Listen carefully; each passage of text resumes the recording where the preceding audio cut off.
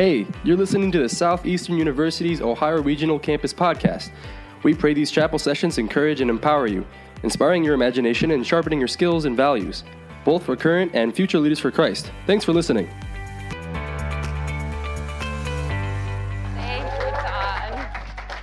Thank you, Todd. Well, I opened up Real Talk last night by sharing a Devo on the Sabbath, so if you were there last night, then I'm sorry, you get to hear from me twice in a 12-hour time period. So I apologize in advance if you just want to check out, then I totally understand. But we're just going to pray before we get started this morning. Lord, we thank you that your presence is here in such a powerful way this morning. We just sense you in our worship, Lord, and when our praise goes up, your glory comes down and we can feel you here. So, Lord, have your way this morning. Have your way in our hearts. May our ears and our eyes be open to what you're saying to us. In your mighty name, amen. So, all my life, I consider myself what you might consider myself to be kind of a control freak. So when I was a child, my parents deemed me as that dreaded word, bossy. And they weren't totally wrong. So there was that one time when I was about 8 years old, and I remember I lived in a small subdivision where there was just a bunch of kids, my brother and I's age. And so we were all at my parents' house, and we're all playing, we're all having a good time. My dad had built this big deck with his friend, and so we're all hanging out on the deck, having a good time. And then my good friend, Hannah, comes over. So Hannah was whose home I went over to have sleepovers with. We were in the same class at school. She was my buddy. And she comes over. I see her walking up from across her yard. And you know what I said to her? I told her, there's too many people here. You have to go home. I told her, who says that? What's one more person? There's already a crowd of people there, and she's my close friend. Why would I tell her to go home? How controlling is that? So bossy. That's not the only time I was bossy when I was younger. I had some friends at church, another friend named Hannah. So I had a lot of friends named Hannah. It's a very biblical name. But I had a friend named Hannah and Caitlin, and they were so good at whistling. Well, I could never whistle. I still can't whistle to this day. It's one of those arts that I can appreciate now, but it just doesn't work. I've convinced myself it's something my body just won't let me do. It must be the way that my teeth are shaped or something. And so when I was around them, I would say, you guys can't whistle around me because I can't whistle. It makes sense, right? You're making me feel left out because you can whistle and I can't whistle. So I was bossy. I was such a control freak with my friends. I don't know how Hannah is still my friend to this day. I guess she's forgiven me of all those things. Then I see how this control freak has played out in my dating years and how I would try to control and force God's hand and timing on things. So I would try and pursue a guy, be interested and, kind of almost know a lot more about him than he knew about me, which is kind of weird. But it turns out that when you like someone, they actually have to like you back. You can't just pick someone. They have to pick you back. And so for years, that was the story of my life. I would see someone, I would be like, oh, he's so cute, he's so godly, but he had no idea what my name was, or we were friends as far as he was concerned. But as I've grown older, something that I've come to realize is that if there's one thing that I'm going to control, it's going to be my need for control. If I can control anything, I want to control my need for control. And this morning, I want to talk to you guys about something that's so fundamental to the Christian faith, something that's so that's so obvious, and that is coming to God and giving him complete control over every area of our lives. It's something we've prayed in church, some of you years ago, some of you even more recently than that, but you asked God to come into your heart, and with that came complete control. And for a control freak like me, that's not easy. But when we give God complete control, what we gain is a life that's actually worth living. I'm going to be in Matthew chapter 16 this morning if you want to follow along. Otherwise, the words will be on the screen.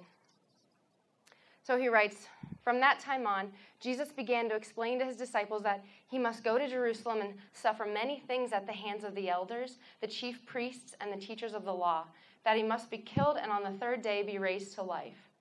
Peter took him aside and began to rebuke him. "Never, Lord," he said, "this shall never happen to you." Jesus turned and said to Peter, "Get behind me, Satan. You are a stumbling block to me. You do not have in mind the concerns of God, but merely human concerns." If we notice, this part of the passage starts with "from that time on." So what does this mean? Well, up until this point in time, Jesus was proclaiming his kingdom. He was performing miracles, and he was sharing all those stories. The kingdom of heaven is like, the kingdom of heaven is like. So up until this time, he's proclaiming his kingdom, and while people were awaiting a Messiah, they never accounted. They had a lot of ideas of what the Messiah would be like, right? But they never accounted for a suffering Messiah. They probably thought this kingdom was not only, they weren't thinking spiritually and heavenly, but this earthly kingdom that Jesus was going to build when he conquered Rome and when he set everybody free. But that's not what he was talking about. And just a side note, I think we often understand God through the lens of our culture and our need. People understood him through the lens of their culture and their need. So I want to keep reading because that's not going to be my main point today. So in verse 24, it goes, "Then Jesus said to his disciples, 'Whoever wants to be my disciple must deny themselves and take up their cross and follow me. For whoever wants to save their life will lose it. But whoever loses their life for me will find it.'" It's significant to note that this saying of Jesus is recorded in all of the synoptic gospels. Matthew, Mark, and Luke. And they all have their own twist on it, which is interesting to read, and we'll reveal that as we go on. But must have been pretty important if all of them thought to include this, if it was memorable for all of them.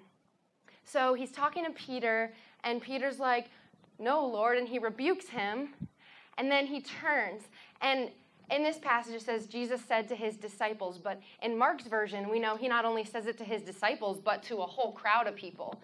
So he was talking to his disciples, he had their conversation, and then he turns to everyone. He's like, "In fact, whoever wants to be my disciple must deny themselves, take up their cross, and follow me."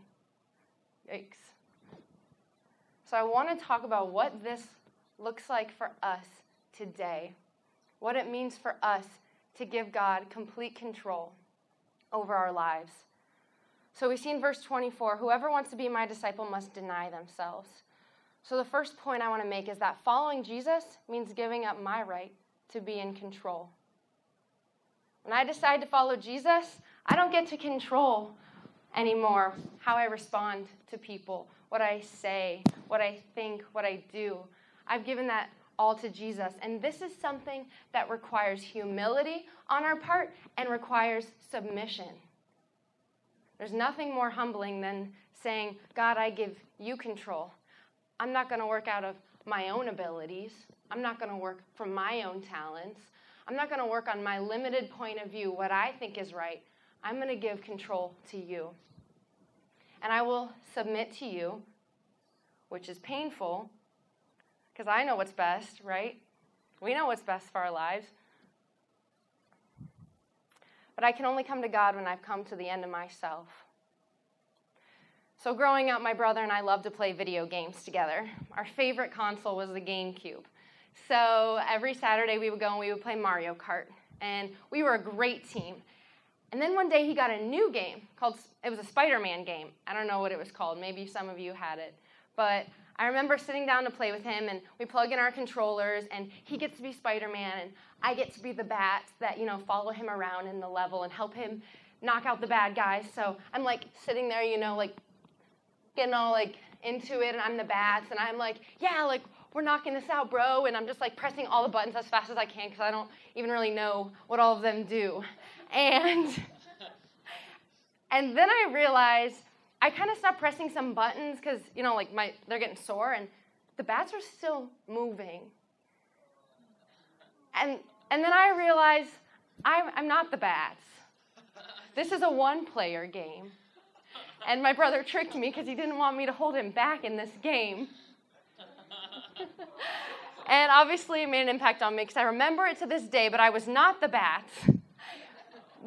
But I think that sometimes we give God, just like my brother did to me, we give God we give him the illusion that he's in control of our lives when he's not. And we can only come to him when we come to the end of ourselves. That means submitting and being humble. That means I have to submit my bitterness to God and forgive her. It means I have to submit my anger to God and show that person love. That means I have to submit my lust to God and see that person the way God does. They're not easy things to do. They're not natural things to do. But Jesus was the ultimate example of somebody who did what he didn't want to do. He was agonizing in the garden saying, "Father, take this cup from me." I mean, his sweat was like drops of blood. He was agonizing. But he said, "Yet if it's your will." And he humbly submitted to God to do what needed to be done so that everyone in this room could come into relationship with him. We see that the verse continues. It says, "And take up their cross and follow me." Take up their cross. What does that look like for us today? Hopefully it's not carrying around these crosses everywhere. That would be really uncomfortable and really kind of weird looking and hard to get up the stairs, and I don't think it would fit in the elevator at Kenyon Square. But Paul writes in Galatians 5:24, "Those who belong to Christ Jesus have crucified the flesh with its passions and desires." So to take up our cross, essentially, is to crucify our passions and our desires and to trade them for God's. So following Jesus means giving up my right to be in control, but also means that I must choose to deny myself daily. So Matthew's version doesn't say daily, but Luke's does. So I'm going to go with Luke on this one. But it says to take up their cross daily. So this requires perseverance on our part, right? It's not an easy thing to do. We have to daily wake up and decide, okay, I'm going to forgive this person again, and I'm going to show love when I'm angry, and I'm not going to have road frustration, which is what I like to call it. My husband tells me I have road rage. It's road frustration, really. It's not like I wouldn't actually do something to somebody, but I'll get real frustrated. And I only notice it in myself when someone else is in the car. Like normally I'm fine and dandy, but someone else is, and I'm like, "Oh, you had to pull out now. Thanks for the turn signal." Or like, "You maybe want to speed up. We're kind of getting onto a highway right now." But as human beings, we're prone to evil. Andy Stanley says, we don't drift in good directions. We have to discipline and prioritize ourselves there. Because you know what happens when I go about my day doing what Cherish wants? I spend a lot of money on clothes I don't need. Thank you, Anjali and Abigail, for telling me about the Plato's Closet down there. That was no good for me. They have way too much good stuff there. I spend a lot of money on clothes I don't need that I later probably regret, that I don't even like the way fit me, and it's just game over. When I do what I want, I gossip about other people because it makes me feel better about my shortcomings. I sit there and I talk and I talk and I talk negatively about people. Instead of spending time in prayer and reading God's word and hearing what he has to say for me, I'll watch 6 Netflix episodes of my favorite show, just over and over when I do what I want. Thus, every day, I have to continually deny my desires and instead lean on God's love and compassion. Lamentations 3:22-23 says, "Because of the Lord's great love, we are not consumed, for his compassions never fail. They are new every morning. Great is your faithfulness." Another thing I want to point out from this verse is Jesus said, "Whoever wants to be my disciple." And the word disciple in the Greek translates to learner. Learning is dynamic. It's a process. Jesus doesn't say whoever wants to be perfect. He says whoever wants to learn from me. Whoever wants to learn from me. That means we don't have to be perfect to follow Jesus. We just have to be committed to the process. Because mistakes happen and bad days come when we choose ourselves over God. But the very next day, we're presented with a choice to lean on his compassion and to choose his voice over ours. And that is why taking up my cross is a daily and active choice. And it says, for whoever wants to save their life will lose it, but whoever loses their life for me will find it. So far, we said following Jesus means giving up my right to be in control, an act that requires humility and submission. And the decision to deny myself must happen daily, which requires perseverance. And now we're going to talk about this great paradox about losing our lives to save it. But this is the meat of the passage because he says for. He says because. So this is why you have to deny yourselves and take up your cross and follow me. Because if you try to hold tightly to these things of this world, to the life that you have, you're going to lose them. But if you want to gain something worth living, then you have to give it to me. So sometimes you read this passage and you're like, oh, whoever wants to save their life will lose it, and whoever loses their life will find it. And you're like, yeah, I get that. It kind of makes sense. And then you're just like, well, that's a nice Devo for today. And then you keep going because you're like, I don't really know what that means. Like, that doesn't make sense, Jesus. And that's why sometimes Jesus just confuses me with his paradoxes. Because you see him all throughout. They're just counterproductive. There's a theme in the Gospels. We see him welcoming children into the kingdom. And he says, for it is the one who is least among you all who is greatest. And he says, whoever wants to be first must be slave of all. I like being first. I went to Kroger a couple months ago. I was loading up my cart with the groceries, the Kroger right down the road. So I've got my cart full, and I just want to be home because, first of all, I'm at the grocery store, so I can guarantee you I'm not in a good mood. Nobody goes to the grocery store like, yay, I get to shop, right? Everybody's in a bad mood. Like, you just see the stank faces. They're just like, they're like running into your car, like you try, like someone's just standing there and they're just like bumping into you. I don't know if it's like where we live, but nobody's ever in a good mood at the grocery store.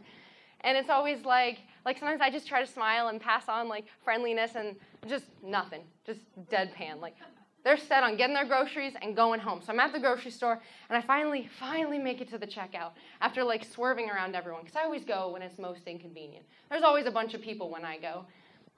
So I've got my cart, and then there's like this standoff. I see another lady with her cart facing me, and we're both trying to get into the same checkout lane. And it's like that moment where you hear the music, like you see like the tumbleweeds going, and it's like.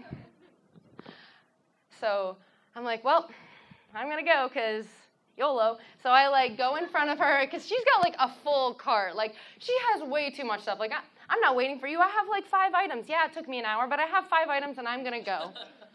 So I go in front of her, and then as soon as I'm like putting my stuff on, I'm like, you did a good thing, Cherish. Like you're confident, it's okay. And then I'm putting my stuff on the belt, and then I hear, oh, ma'am, there's a lane open right here.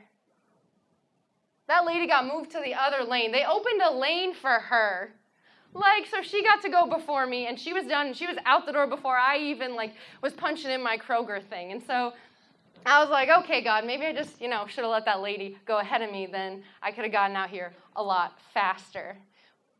But this is what it means when God gives you something seemingly counterintuitive, that's paradoxical, that makes no sense in the moment. Like, why would I let her go first? That's not going to make me go faster. Oh, lo and behold, they open up a whole lane for her. Like, this lady's someone famous I don't even know about. But these things that God say only make sense through a spiritual lens. When Peter rebukes Jesus, he tells Peter, you do not have in mind the concerns of God, but merely human concerns. Your eyes are fixed on the earthly pain that's going to come from my suffering, on being with me forever. You're not focused on that if I give my life, you are going to be saved, and you're going to be the rock on which I build my church. And there's a whole rest of the story, but you have to fix your eyes on what God has. This requires trust on our part. To give God control, we got to trust him. We have to trust that his plans for us are good, not to harm us, not to take things away from us, not because we constantly need improving because we're never good enough. He already loves us. But do we trust him that the things he's trying to tell us are so much better than the things we've been trying to scheme for? The things we're working and fighting to make happen. I mean, bless the Lord, I didn't marry the person I wanted to in 8th grade. Like, woof. You know? But sometimes it's easier to work from our own power than to do the thing God is asking us to do. When we try to protect what we have, when we hold tightly to our comfort, our money, you name it, we have this scarcity mentality. We're saying we don't trust God to provide. We're saying, God, I don't trust you that when I forgive this person that I'm going to feel better. I think you're against me and you want me to get over this and you're mad at me. But it's like, no, when you forgive them, you can be free. That's what I want for you because I love you. It's saying when you give your money to me, I'm going to multiply it. You're not going to wish, I wish I hadn't given that $10 to church. You never regret the gifts that you give. You never regret forgiving somebody, even though it might be a process. Because when we give God complete control of our lives, he gives them back to us more fully. And therefore, denying myself is the only way to actually save myself. I want to continue Matthew chapter 16, starting in verse 26 and 27. He says, "What good will it be for someone to gain the whole world, yet forfeit their very soul? Or what can anyone give in exchange for their soul? For the Son of Man is going to come in his Father's glory with his angels, and then he will reward each person according to what they've done." There's going to be a day when we're held accountable for how we stewarded the life that God gave us. If we really gave him control, or if, like my brother, we gave him a controller that doesn't work, saying, I'll give you the illusion that I'm in control, I'll worship you, I'll read my Bible, but when it comes down to it, I don't really feel like doing this for my family member because, how rude they've been to me in the past? Like, I'm not going to do that, God. Or I see that person's in need of something, but that's going to hurt my bank account just a little or maybe a lot. When it comes down to it, are we willing to do the things that God requires of us to be his followers? See, everyone, when you woke up this morning, or some of us are still waking up this morning, that's me, you were given another opportunity to listen to God's voice today, to choose him. And it's just the start of the day. You have a whole day ahead of you.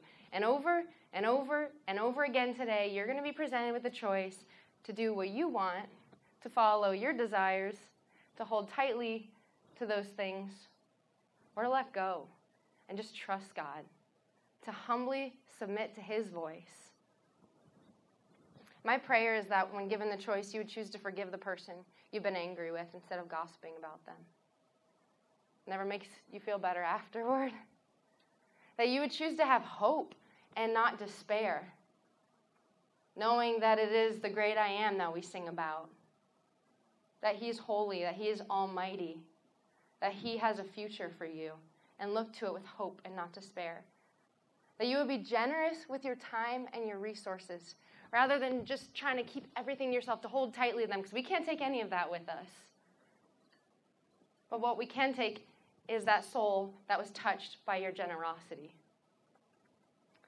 And that you would choose patience over frustration, whether that's with your roommates, or your family members, or a friend. Because to lose control of your life is to gain a life worth living.